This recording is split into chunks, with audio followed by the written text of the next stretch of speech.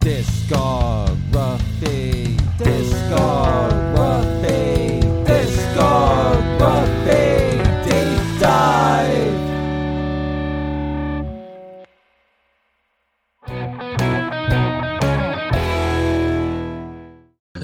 All right, so I guess if you made it in life, it means you go to fucking condo meeting. This man's a fucking loser. His name is Mr. Jack Falcon. Damn, bro, tell me how you really feel. Bro, you dragging... Yeah, there are so many boomers at that meeting just whining about bullshit. What's up? Why don't you tell them, hey, if my hero Bruce Willis can get dementia, so can you. I believe in you. Yeah, so like there was flooding in one of the buildings, so they got like a bunch of mold, so they had to pay a fucking shit ton of money to fix it, and everyone had to haul all their shit out. Some of the buildings have like a communal basement or whatever. Oh, fuck and that. So yeah, so anyway, they had to haul their shit out and put it in pods, and now they're like, oh, you got to bring it back, and everyone's like, I celebrate Christmas, I don't have time. Like, here's an idea: ditch religion, fuck Christmas, and then you'll be fine. Then it doesn't fucking matter. Oh, great! We got one of those fuckers. Who, you know, why you like Christmas? Hang on, don't bring that shit around my kid, motherfucker. What, the religious thing? No, the whole fucking not religion. Oh God, I wouldn't let my daughter near a priest if my life depended on it. Yeah. But yeah, which part? Just the whole religion or anything organized religion. Oh yeah. I thought you meant me. Yeah. Oh yeah, you too, because you're on the list. I mean, yeah, I'm on a couple lists. Yeah, I shouldn't be. All right. Well, we're gonna move forward on this. I got to introduce this great man. His name is fucking Mud. It's Mr. Rob Fortune. Watch him become a god. Thank you for that introduction. Now I'd like to introduce this man. When it comes to eating ass, he says keep on sniffing till your brain goes pop. It's JoMo. That's right. I love it. Thank you. Love the fucking Lacquerhead reference. That is fucking... That's jerk-worthy material right there, good sir. Oh, yeah. Yeah, fucking... This is actually, if you're listening to this right now, this is a re-recording. So my shit was acting up, apparently, my whole desktop, but everything sounds great now. Everything's working great. But we're gonna talk about Primus today. Yep. All right. We're going to talk about 4 records. So before we have talked about Sailing the Seas of Cheese, so we won't be talking about that. 3 of the 4 records that we're going to talk about today have the same members. You have Les Claypool, who played bass and is the lead vocalist. Larry Lalonde, who played the guitar. Tim Herb Alexander, who played drums until 96. Then he left, and then he came back in 2003 to 2010. Left again, came back in 2013, and he's presently still the drummer. And then Brian Brain, who played drums, he filled in or became a permanent member of the band when Herb left from 96 to 2000. So that's pretty much the personnel on these records. Is there anything anyone wants to say before we start? Next. Primus sucks. Yep. Nice. All right, we're gonna start with Frizzle Fry. Am I in the right? Hang on, I'm in the rap one. You're in the you're in the Frizzle Fry. Oh yeah, Frizzle Fry. All righty. Oh, before I forget, all this stuff comes from Wikipedia, all the blurb stuff. So if it's wrong here, it's wrong there. And whoever collectively put it there, I don't fucking know, but that's the source. Frizzle Fry is a 13-track record released in 1990, coming in just over 51 minutes long. It's the band's debut studio album and contains the singles John the Fisherman, Too Many Puppies, and Mr. Know-It-All.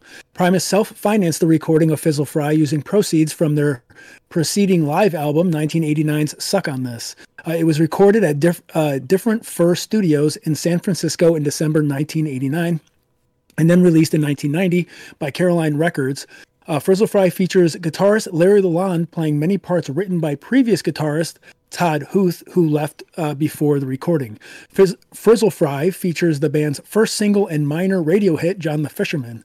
It was remastered in 2002 after the original had been out of print for years and was released on Les Claypool's label, Prawn Song Records. The remaster includes an extra track named Hello Skinny / Constantinople, a cover of the tracks Hello Skinny and Constantinople by The Residents. Too Many Puppies is the first Primus song Les Claypool ever wrote.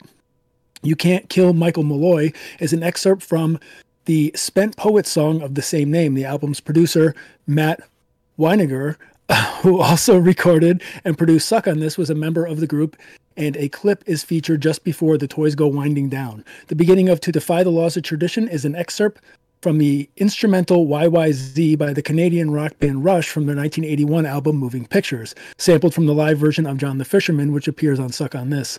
Another Suck on This sample also appears at the end of Groundhog's Day. The Hey Hey Bob Cock Here spoken intro from the album's version. The track John the Fisherman was used in the video game Guitar Hero 2. Frizzle Fry was performed live in its entirety on Primus's tour in 2004 and a few more times in 2010.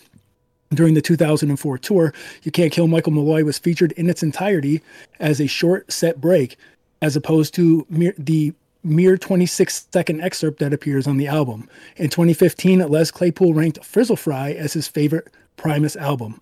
Rob, what do you think of Frizzle Fry?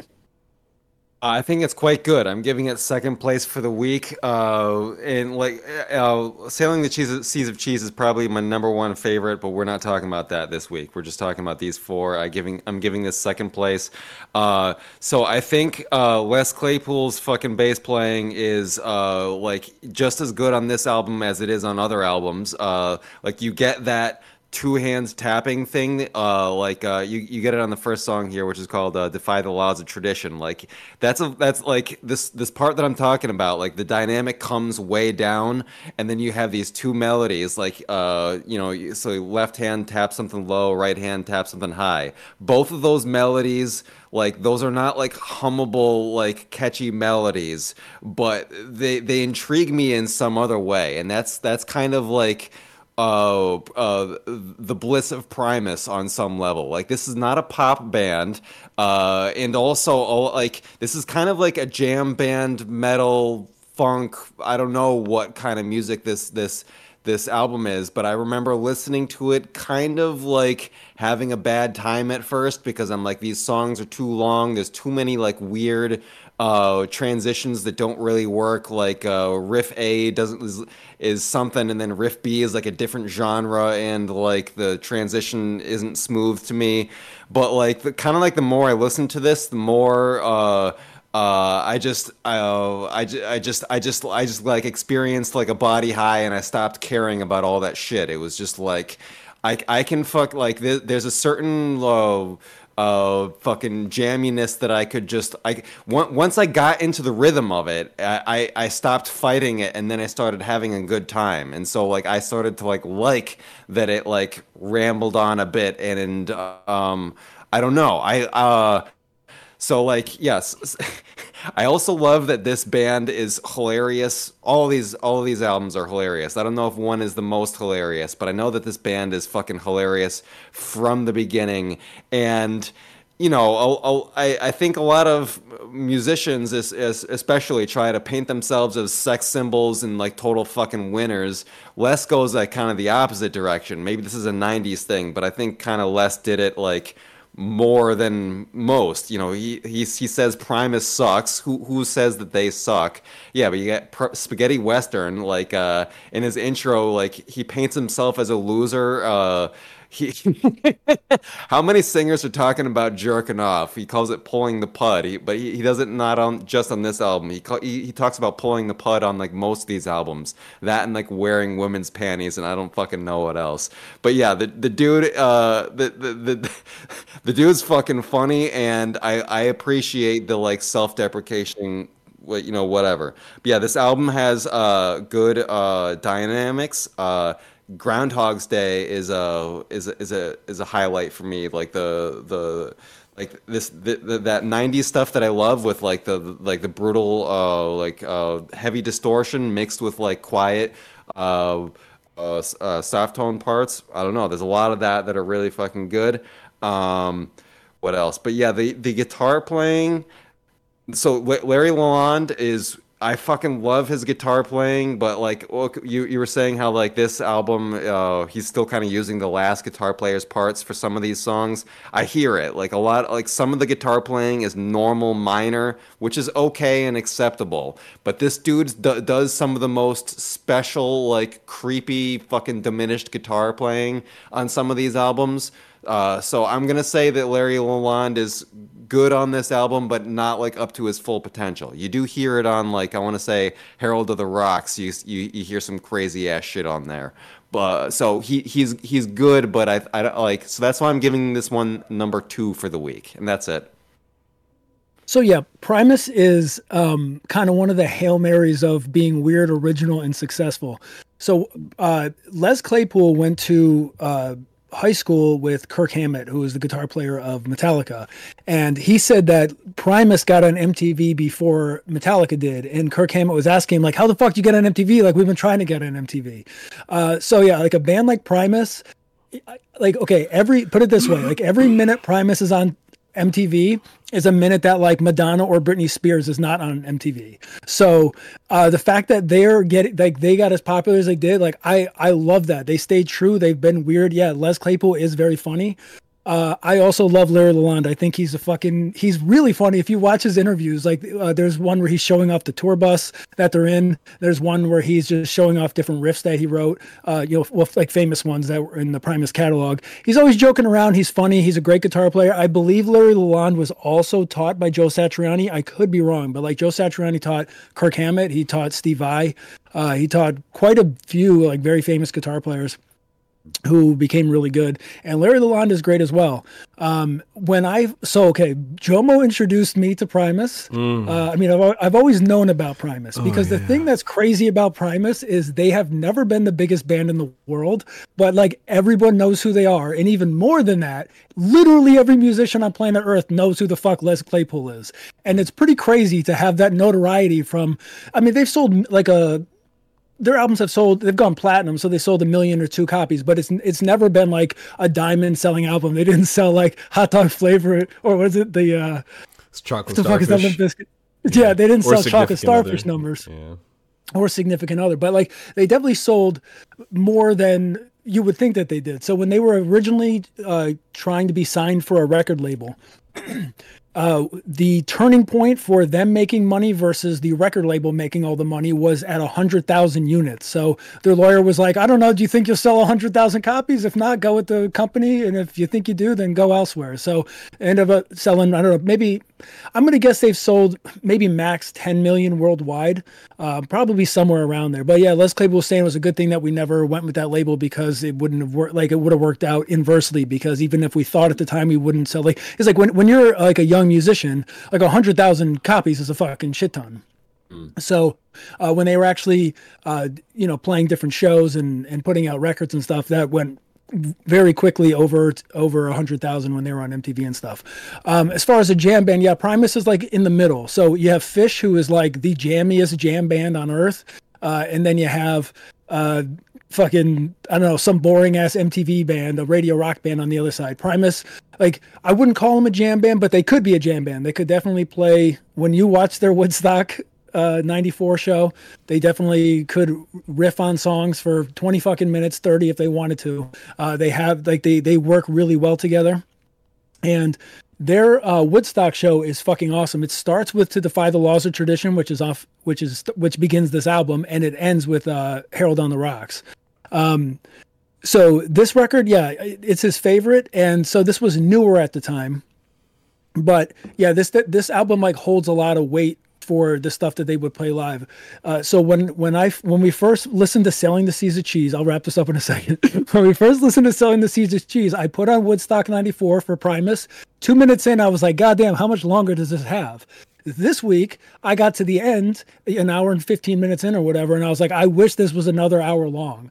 I don't know, Primus is something that just has to click for you. It's like when Becca and I we've been memeing kind of about Rush lately, because I've been humming them a lot, and then they just kind of been coming up in random conversations. Like they were on Jeopardy the other day, like one of the answers was Rush, and so like we've been sending things back and forth. But when I listen to Rush now, it's like a very natural thing. I just put on some like a Rush playlist and I'm humming the songs. I know them all because we've listened to them. And it's the same with Primus. It's not like me being like, oh, do I know any Primus songs? I just put it on. It's like, oh yeah, this is a great song. I just let the albums flow. One of the things I love about this band is like the records are like one big like puzzle, and like the songs are just pieces. They're not just like these individual clean cut things that have nothing to do with anything else. There's a flow. There's like a whole science behind these records. Even in the beginning, even with Frizzle Fry, the first one they put out, this isn't like a fucking hack record and then they got good later. It's a whole piece that was envisioned and created, and it's fucking great. JoMo, what do you think about Frizzle Fry? Oh, Jesus Christ. You guys pretty much covered it. I mean, Rob was very in-depth. And, motherfucker, you watch Jeopardy? What are you, 65 years old? I don't watch Jeopardy, but Becca watches. Said... You can watch the highlights, and Becca will send me the highlights. And one of them was like Canadian rock bands or something. And Rush was, I think, the $1,000 question or answer to the question. You fucking nice. dork. Fucking dork. Yeah. Both of you are fucking dorks. Anyway, let's get to the point. All right. The record opens up, Defy the Laws of Tradition. Great. Amazing. Too Many Puppies is just like, it's like one of those fucking stoner like mosh songs, man, that you could just totally just see yourself losing it to. Love that song. John the Fisherman. I see why people like it. I see why it was a hit. It's just not for me, because Frizzle Fry is the fucking magnum opus of this fucking album. God damn it. This is it for me. That is the pinnacle of Primus for me, is when they did fucking Frizzle Fry, because the way that song crescendos and ends, it's just so fucking powerful, man. Like, I don't know what it is, but I just want to punch a hippie in the face. I can't help myself. Other than that, man, the album is a complete album for me, at easy 9.6 out of 10. The only critique that I have that kind of knocks it down a little bit is like those weird little interlude skits that they do. It's a little molestery to me, man. It gives me bad vibes. That's all I got to say. Nice. If you think that's molestery, wait till we relook at the next album artwork. Oh yeah, that's your uncle touching your butthole. So anyway, what do I want to say about these? Yeah, this isn't my favorite record by them, but I do love it, and it's grown on me a lot. When I was driving, I had a show on Sunday, and when I was driving to it, I put this on, and like, again, it wasn't even like I had to think about what songs were on here. It was just like, oh yeah, love the song. It was great. It's just like it just comes like so natural to you when you start listening to Primus. My favorite song in this album, one of my favorite songs in the entire band's career, is "The Toys Go Winding Down." Banger fucking status, dark, haunting, kicks ass. I don't want to get too in depth with going through the stuff because I yapped for a fucking hour. Groundhog's Day, that's a song that a lot of people love. One of my favorite examples of Primus. So the previous guitar player, Todd Huth, he was saying that, okay, working with Les Claypool and a very talented drummer, right? I don't remember who the drummer was at the time, but it is not Tim Alexander, who's in the band at this point. But he was saying, when you have an active bass player and singer like Les Claypool and an active drummer, and they're kind of, doing all this crazy shit, what do you do as a guitar player to complement it? So he was saying, like, I would kind of find these little areas that I could fit something in or kind of go over the top of something. And that's one thing I love about Primus. It's like, okay, you have Les Claypool singing, playing this crazy bass. You have drums doing awesome, cool, crazy, jammy shit. And then you have Larry Lalonde doing this like weird stuff over the top just to complement it. Like, he's adding these, weird lines, and because like the bass and drum are like locked into the groove. So the guitar player's got to do something. And a lot of times he's not playing along with the bass. Like, if you look at rock music, stereotypical stuff, the bass and the guitar, a lot of times are doing the same thing. But this band does it completely opposite, where the bass is kind of leading the show and the guitar is just kind of complementing it, trying to do cool shit while the bass is going all over the place.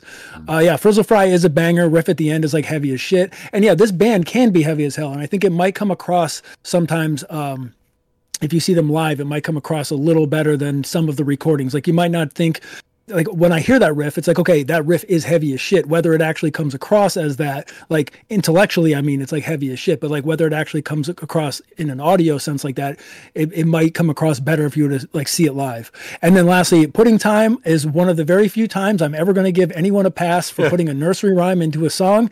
Probably nobody else could pull off Humpty Dumpty, but it's fucking Les Claypool. He's getting a fucking lifetime pass. Don't care. Nobody else try to do it because you're getting hit with a stick. Okay, let's read a couple YouTube comments. First one, best Primus album. Every single song is amazing. Next one says, what more can you say? Power chords from hell, lyrics from Looney Tunes, and a fucking awesome sound.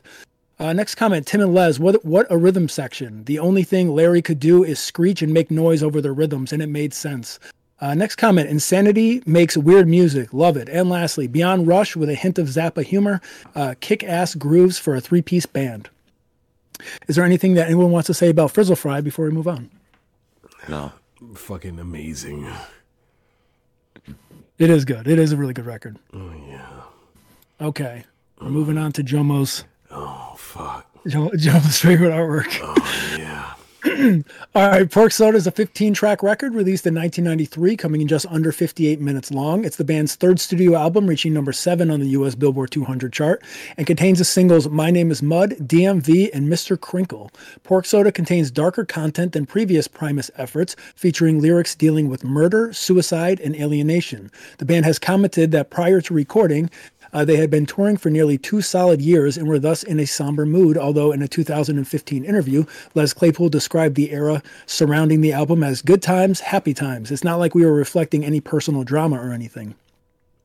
Regarding the song Wounded Knee, drummer Tim Alexander said, I needed a name. I was reading this book called Bury My Heart at Wounded Knee. It was something I never really thought about before. I mean, how this country came to be. We were taught to be so proud, but a lot of what we have is based on lies and deceit.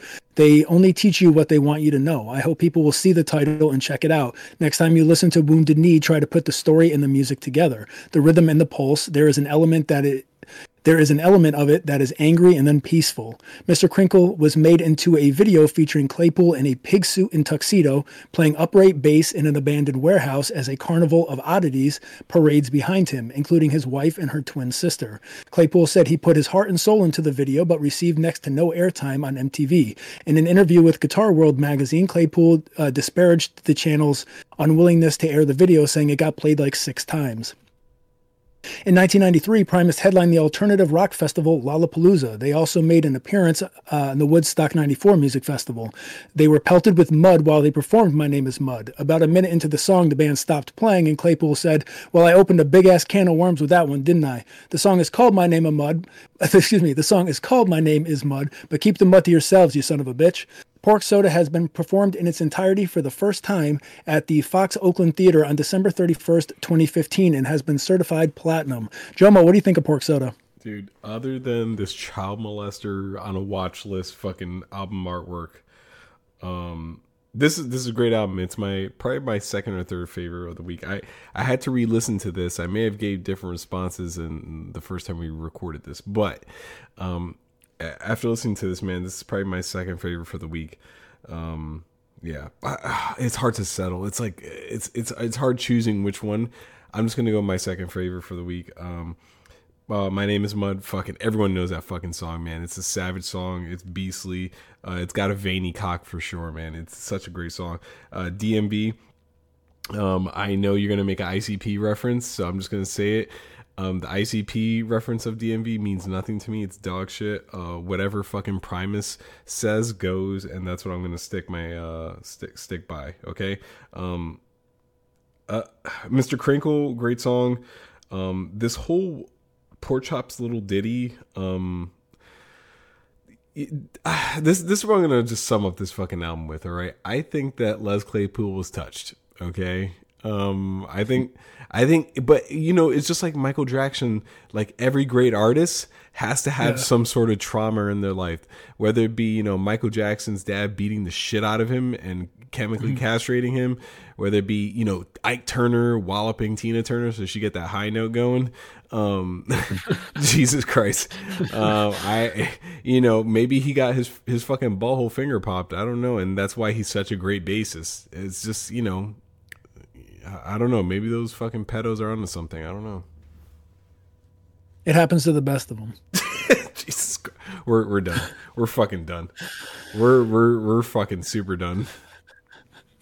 Are you done, JoMo? Yeah, I'm done. Okay, yeah. So this CD is pretty fucking dark.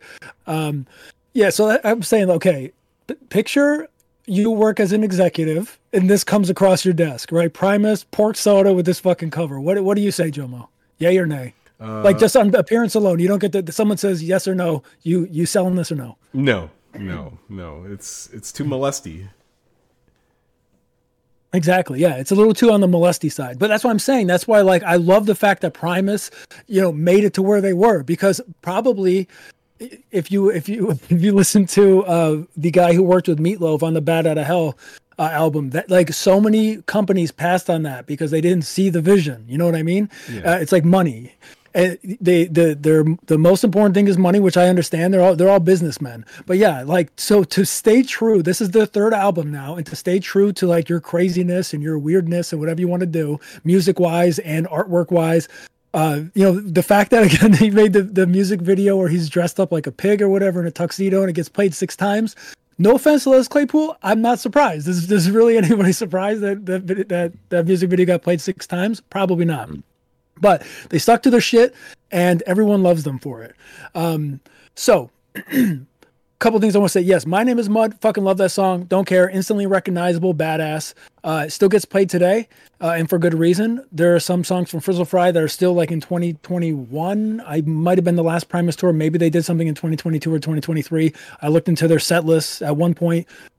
But yeah, songs from Frizzle Fry are even still in their set list. If you look at Megadeth, they haven't played shit from Killing Is My Business and Business Is Good for like 30 fucking years. They don't even touch that album.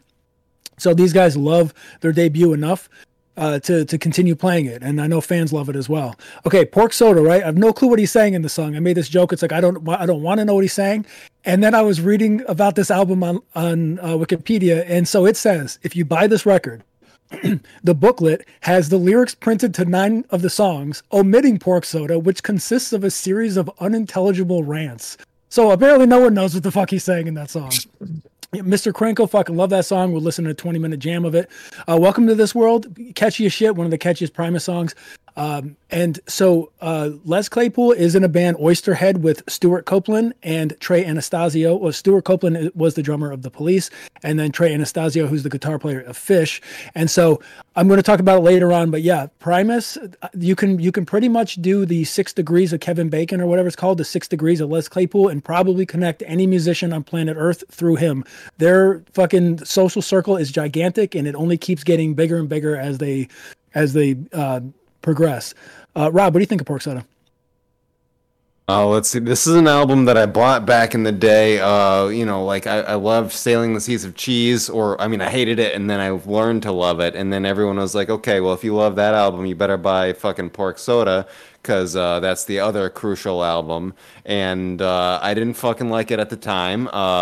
So I feel like this album was recorded in a dark cave. Like something reverberates for days. I think it's the snare, and the effect is maybe supposed to compensate for something, yet it seems to exaggerate an uncomfortable sensation that something is lurking in the silence, and so you're on high alert to hear what else might be in the cave with you, so you don't ever get to relax into your surroundings. So like my name is Mud. The song has a really creative distortion on-off thing on the bass there that my friends and I fucking love. Les Claypool is not like a good singer. I mean, like he's like hitting pitches or whatever, but he's not exactly like fucking. He's not fucking, I don't know, Celine Dion or something. You don't love him for the beauty of his voice. He's just kind of like throwing down a rhythm or whatever. And then like you got a song like My Name is Mud, and like not only is there like a ton of silence and like, you know, a drum beat and him singing, and that's like 99% of what you get. You start the song by like creating a rhythm and like a melody to go with it, and then he mutes his bass like so hard that all you get is like floppy strings, drums, and him singing, and it's like minutes of this, and I'm just like, god damn, you're like, I'm getting roasted so hard, and like I have to laugh because the roast is good and I'm in on it, and I paid for this to happen to me. But god damn, it takes fucking balls. Like, yo, if if Les Claypool has the balls to fucking like sing into your mic totally fucking naked like that, then you have the fucking balls to approach your crush. You know what I mean? Like Les Claypool has inspired me. If he can fucking do this with no fucking fear, then there's fucking hope for me. I don't know. Let's see. I don't like Welcome to This World. Bob has riffs that I hate, but there's also like cool ideas. bass parts that are super staccato, but later build up tension by sustaining the note longer. That's like a Meshuggah thing that like, okay, not okay. One thing I loved about Meshuggah is like that, like if their thing was to get maximum fucking power out of like the minimum amount of melody possible. Yeah, like playing with like the length of your phrasing and stuff like that is like one way to like have variety if you're trying to be yeah. So anyways, yeah, I got moments of that where it's like, okay, like I sometimes. So sometimes I forget like all the different ways that you can use music and silence to its maximum potential. So I don't know. Les is kind of a genius, even if he drives me crazy half the time. DMV is good. The old Diamondback Sturgeon feels good. It's an uncomfortable jam, but I can sip a lemonade to that. Nature Boy is good. The air is getting slippery, has like a sea shanty-ish repetitive vibe, and he talks about crystal meth.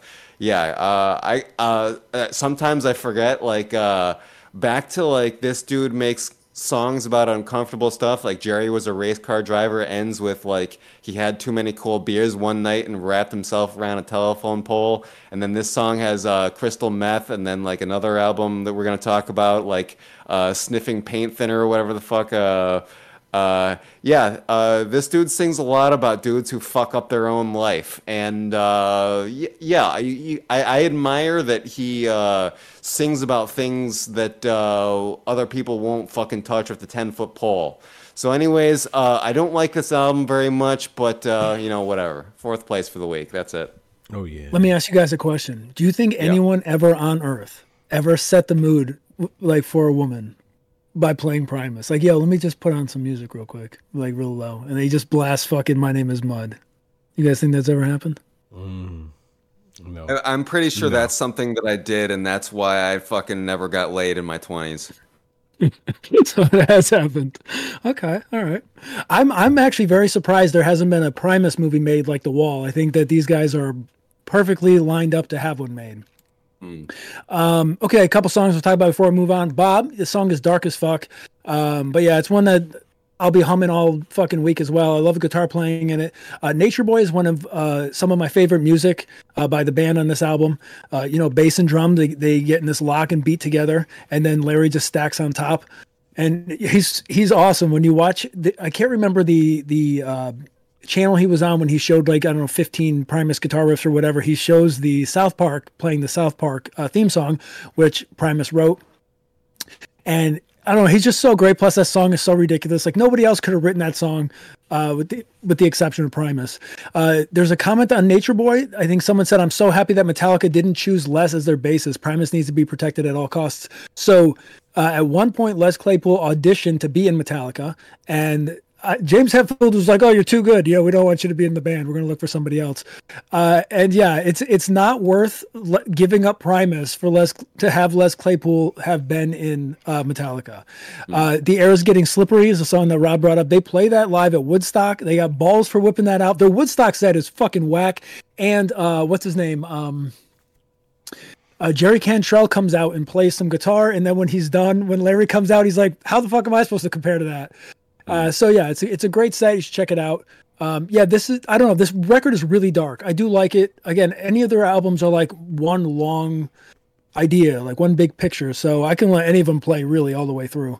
Let's read a couple YouTube comments and we'll move on. First one, Lalonde and Alexander were criminally underrated. They are actually criminally underrated still.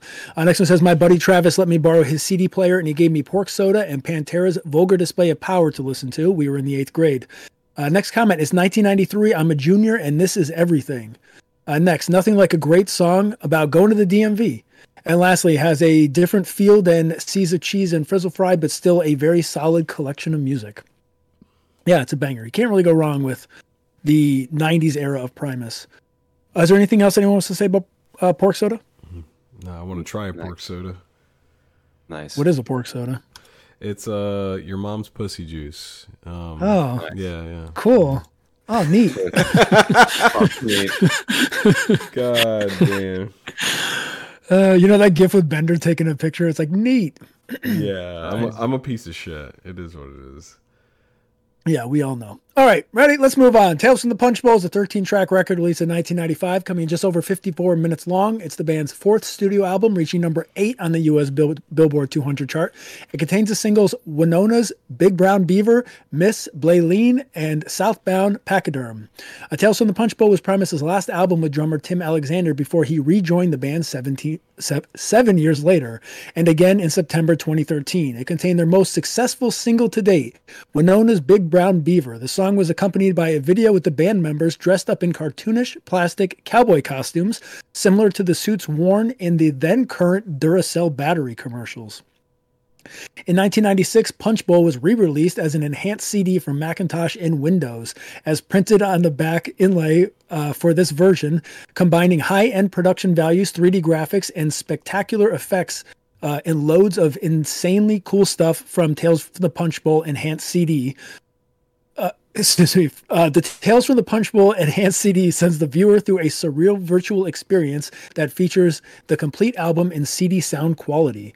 Players must navigate from the helm of Captain Shiner's ferryboat through an enhanced liquid atmosphere to many strange and mysterious islands. Many experiences are to be had, all in a rose-colored water world filled with visuals reminiscent of Dali and Bosch.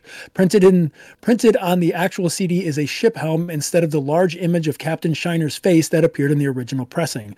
Primus was invited to perform on The Late Show with David Letterman and Late Night with Conan O'Brien. On the David Letterman show, they appeared dressed in penguin tuxedos. At 1995's 38th Annual Grammy Awards, Winona's Big Brown Beaver was nominated for Best Hard Rock Performance, but lost to Pearl Jam with Spin the Black Circle. Tales from the Punch Bowl has been certified gold.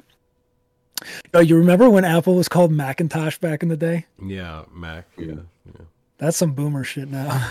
Anyway, I love that there's... what the fuck? You have ADD or something? Like, stick to... Yeah, I mean, we know I do. Jesus Christ, man. You need to get back on Adderall, bro. Fucking so, with you. I love that there's an enhanced CD of this. It's like a Primus history book, game and movie, and you can see like their albums and there's the track listings and stuff. If you go to YouTube, you look up the Tales from the Punch Bowl enhanced CD. Some guy like takes you through the whole game. It's very cool. Like I was saying, they need a movie. This is kind of like that. It's actually really well done. I'm surprised how well it's done. I do like this record. Some of it I like more than some of their other stuff, but sometimes I don't. I like it less than some of their other stuff. And then let's see here. Oh, yeah, one of the things is Weird Al. Okay, excuse me. Les Claypool rides this line, the borderline of sounding like Weird Al sometimes. And if you listen to Winona's Big Brown Beaver, there are parts where it sounds like it's about to go off the handle and play The Devil Went Down to Georgia. So this is the kind of shit that goes on in my head when I listen to this band. Professor Nutbutter's House of Treats, first song on the album, one of my favorite fucking Primus songs. Can't picture a better way to kick this album off. Song goes hard as fuck. The only thing that, and I think about this every time I hear it, the only thing that I would change is having, so there's like a bass riff that you hear constantly, only the bass plays it. The only thing I would change is like I want to hear what it sounds like to have the drum do that or the guitar do that, to kind of swap off, at least like later on in the song, have somebody else do what the bass is doing. It's very possible they experimented it when they were writing the song and it was lame or sounded shitty, so they didn't do it. But in my head, it seems like it could sound cool. But yeah, Winona's Big Brown Beaver, there's people who shit talk that song quite a bit. It's another one of those Primus songs that like people know immediately when it starts. I'm in on that song. I think it's good. And I think that like the fact that Primus got popular enough to play Woodstock and to be nominated for a Grammy is fucking crazy. And I love that. Southbound Pachyderm, unique melody even for Primus, banger song. This album, if someone were to say that there's any record that has, I don't want to call it like a weaker second half, but like I don't have a whole ton to say about the second half of this album. That's why I'm saying like when I listen to it, it's still like vibing, it's still flowing, it's still there. But I don't. It might not hit as hard as some of their other records. Rob, what do you think of Tales from the Punch Bowl?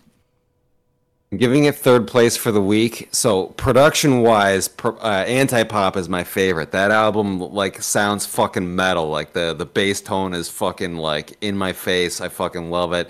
And then so Tales from the Punch Bowl, I think production wise is like kind of weak, at least in comparison.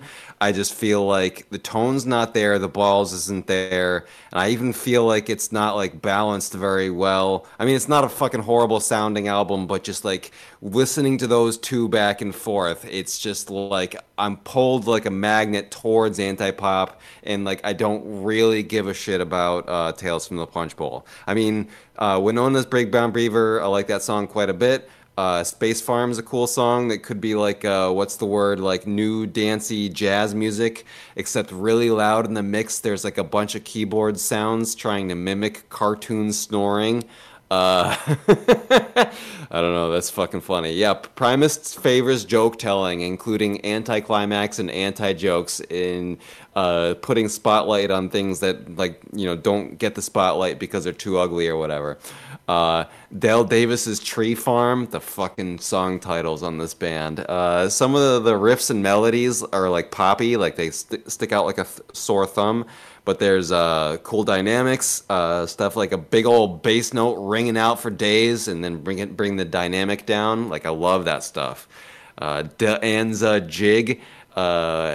There's banjo in that song, and like Wes increases the hillbilly tone on his voice. God damn. And then he like so this cool like slow walking bass feel, and then like cool bass solos traded with banjo solos. And the fretless bass sound is like there. It's like tasteful, noticeable, but not so noticeable. Like, so that's a cool fucking song. And then on the Tweak song, on the Tweak again, that song really, really, really pushes the fretless sound. I love how this band can like tastefully do something and then do something like 400% too much, and like it's like, oh god damn, like this is fucking hilarious. And is this awesome or obnoxious? It's fucking both.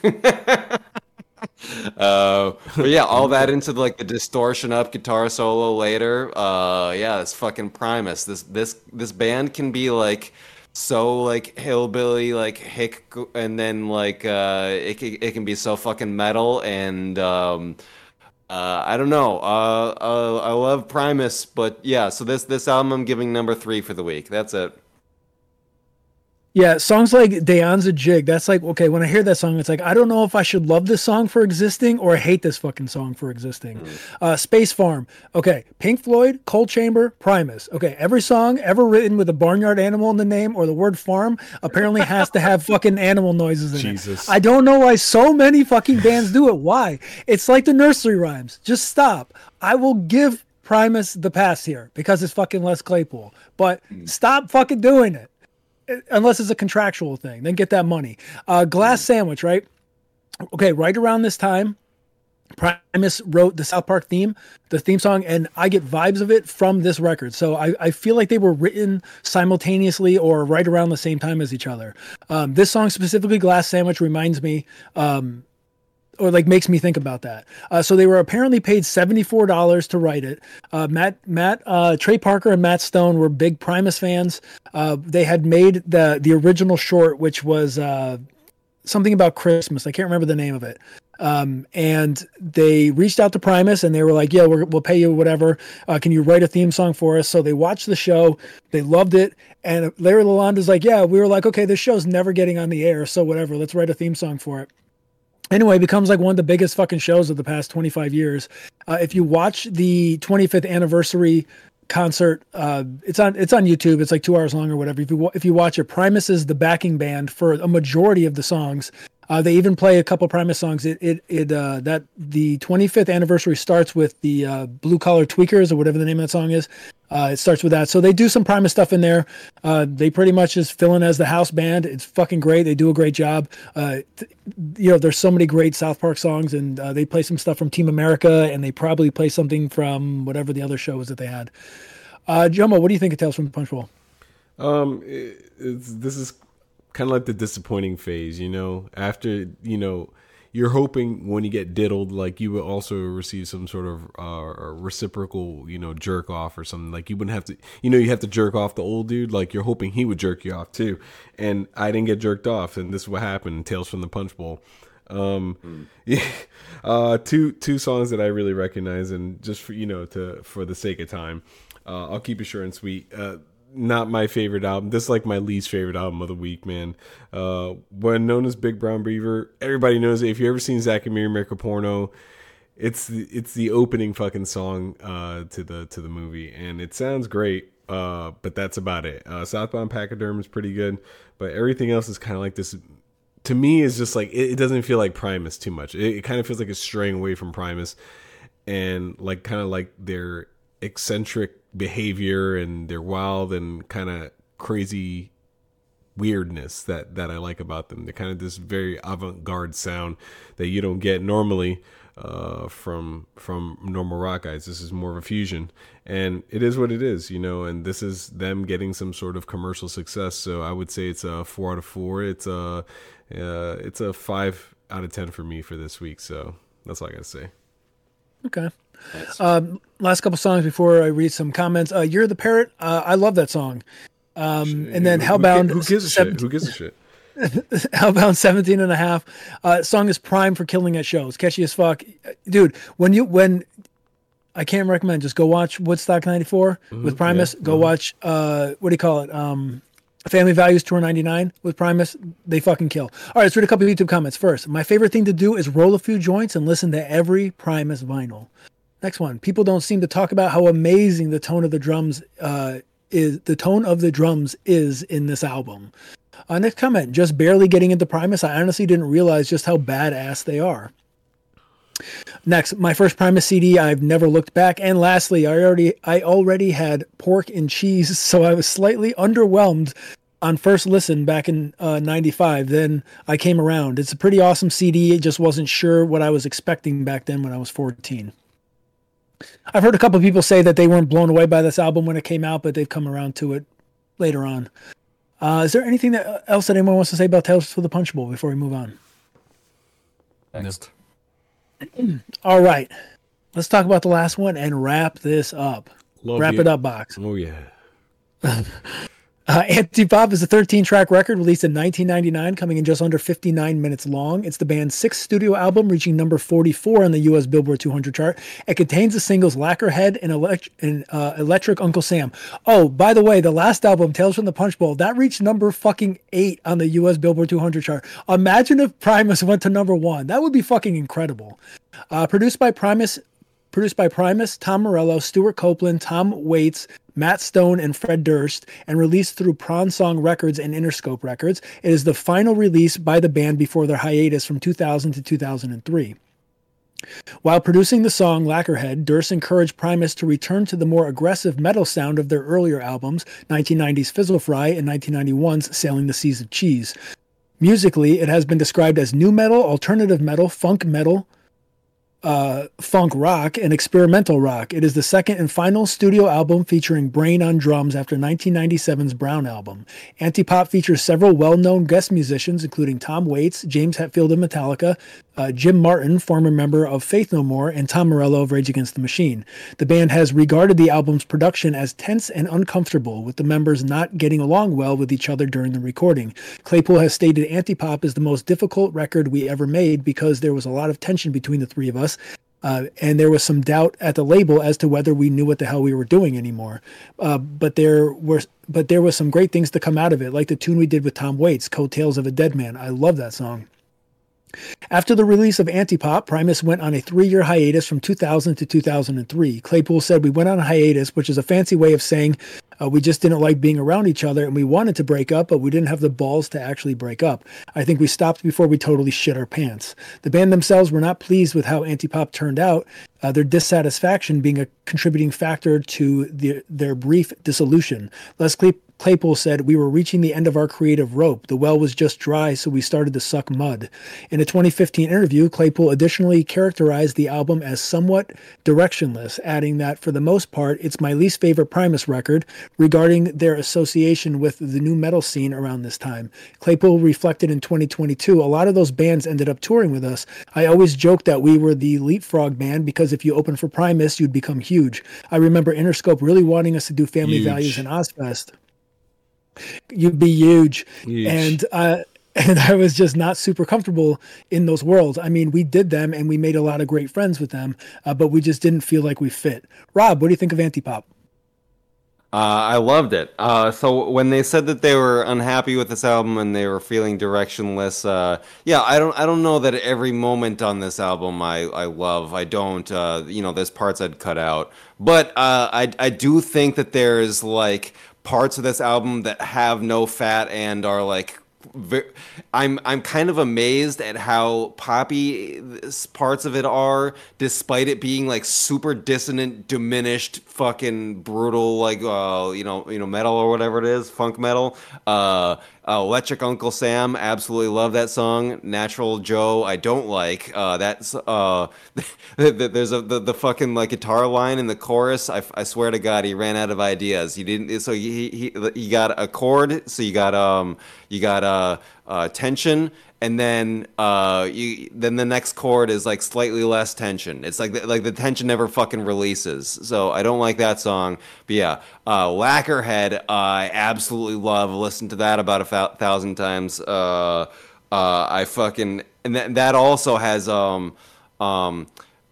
earlier versions I was kept comparing. I kept saying Primus is hick gore guts.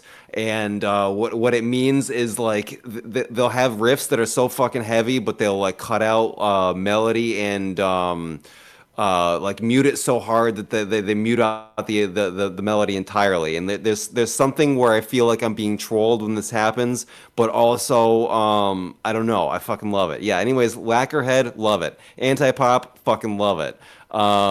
The Heckler. There are so many wacky guitar lines in The Heckler. Fucking love that song. I don't know. I really fucking love this album. I really think that I had a good time blasting this shit in the Amazon van. This album's fucking heavy. Number one for the week. That's it. It is heavy. Yeah, I love this record. It's number one for me as well.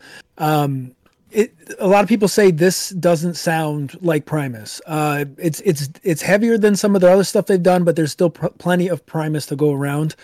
And I'm surprised that they pulled this record off, and they did a good job. There's definitely a lot more room for singles on this album. They only had a Lacquerhead and Electric Uncle Sam. There's plenty. So yeah. I talked about the circles that these guys were in before. So now they're in a completely another set of circles with people who are younger than them in a whole different kind of genre of music. They're being pulled into the new metal genre of music with people like Fred Durst and just the Family Values tour in general. These guys did play in Family Values 1999. Someone recorded one of their sets. It's on YouTube. You can watch it. It's fucking great. It's about an hour long. And I just think it's funny that like these guys found themselves on the Family Values tour because like I think they pulled it off with this record. When I was listening to them and I found out they were on there, songs like Electric Uncle Sam, which is a banger, Lacquerhead banger, Antipop banger, those songs would work in the Family Values tour. Like some of the other stuff, maybe when JoMo brought up like the avant-garde shit, yeah, maybe it wouldn't kind of go over so well. But definitely most, if not all, the songs on here, like Greet the Sacred Cow, all this stuff, I think would go over really well. And things like Antipop, great song, but it's like very Primus. I'm Antipop, I'll run against the grain till the day I drop, which is exactly what Primus did their entire fucking career. That being said, for being Antipop, they sure know how to write a catchy song. But yeah, so these guys, the circle just keeps getting bigger, and that's what I love about these guys. I don't know, they didn't want it. There's a bunch. If you watch some of the other videos of Les Claypool talking, not only do they not really feel like they it's not that they didn't want to do the Family Values tour and stuff. It's just that they didn't feel like they fit there, right? They said that before in the early 90s when they wanted, like, I think one of the shows they played was like an MTV like a spring break looking thing in like Mexico or some shit, and they're like, we don't want to fucking do this. You go play for like 20-year-olds who are in college. Like, why the fuck would we want to play this? Anyway, they said they just got stoned or whatever and like played, and it was really fun. There was like rappers there that they were playing with. So yeah, these guys have like inadvertently gotten this gigantic fucking social circle of people who they're friends with and they've created music with and everything. There's one song on here that I think has one of the most boring riffs of this band's entire discography. Mama Didn't Raise No Fool. The main riff is like boring as shit. Like, they make it work, but if I was fucking around the guitar and I wrote that riff, I would have thrown it out just as fast as I wrote it. And yeah, so Les Claypool does not hold back. Like, I don't know who pissed him off so much. But like he talks about in Antipop, he says like the stuff that comes through my like my speakers have a steady syrup flow, which just means like garbage is like flowing through them. And then Mama didn't raise no fool. He says these eunuchs in their Prada and Gucci flavored clothes wouldn't know a fresh perspective if it bit him on the nose. He doesn't give a fuck. He's letting loose. He's like, fuck all these other people. JoMo, what do you think of Antipop? Better than fucking Tales from the Punch Bowl. And I say that because it's just like piggybacking off what you guys are saying. It's pretty fucking heavy. There's some good shit to it. It's edge. It's very, against the grain when it comes to fucking what pop music is being put out there. I like that they didn't want to be classified as fucking new metal. Wouldn't never classify these guys as fucking new metal. Whoever brought up the fact that they sound like new metal, we'll just drop you in Syria and let ISIS deal with you. But I fucking love Lacquerhead. I think it's a great song. There's a lot of great songs in this album, but this is it gets into this weird phase of fucking Primus. I mean, because they're anti-pop, but it's still, they get put out some catchy shit, like you said. So it's kind of hard to put my finger on Primus during this era. It's very easy to relate to them on their first 3 albums for me. But after that, it's kind of like this weird phase of Primus where it's like that weird dad. You know how you look at your dad and you're like, oh, dad's a man, and then and then like once you get older, you're just like, oh well, my dad's weird, or I don't like my dad anymore. Well, it's like kind of like that. It's a very falling out. You still love them, but it's just kind of weird now, and you don't have the same relationship. So that's how I classify Primus during this era. It's weird for me. And it's weird for me to gauge who Primus is, but I would say this is probably my number 3 for the week. Not bad, but it's not my favorite. Okay. Yeah, if they played this record live, I would legit 100% go. I doubt it's ever happening.